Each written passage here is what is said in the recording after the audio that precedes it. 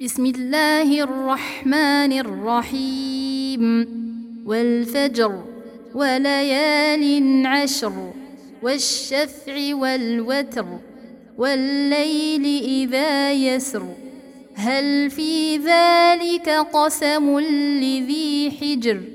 ألم تر كيف فعل ربك بعاد إرم ذات العماد التي لم يخلق مثلها في البلاد وثمود الذين جابوا الصخر بالواد وفرعون ذي الأوتاد الذين طغوا في البلاد فأكثروا فيها الفساد فصب عليهم ربك سوط عذاب إن ربك لبالمرصاد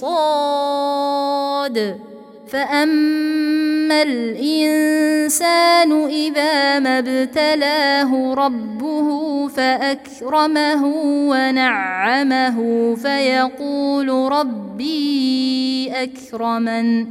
وأما إذا ما ابتلاه فقدر عليه رزقه فيقول ربي أهانن كلا بل لا تكرمون اليتيم ولا تحاضون على طعام المسكين وتأكلون التراث أكلا لما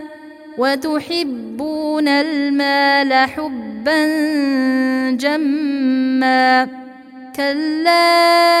إذا دكت الأرض دكا دكا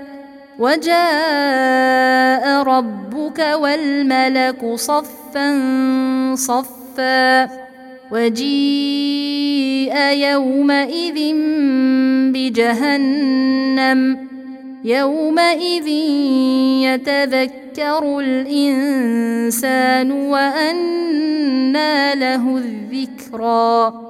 يقول يا ليتني قدمت لحياتي فيومئذ لا يعذب عذابه أحد ولا يوثق وثاقه أحد يا أيتها النفس المطمئنة ارجعي إلى ربك راضية مرضية فادخلي في عبادي وادخلي جنتي.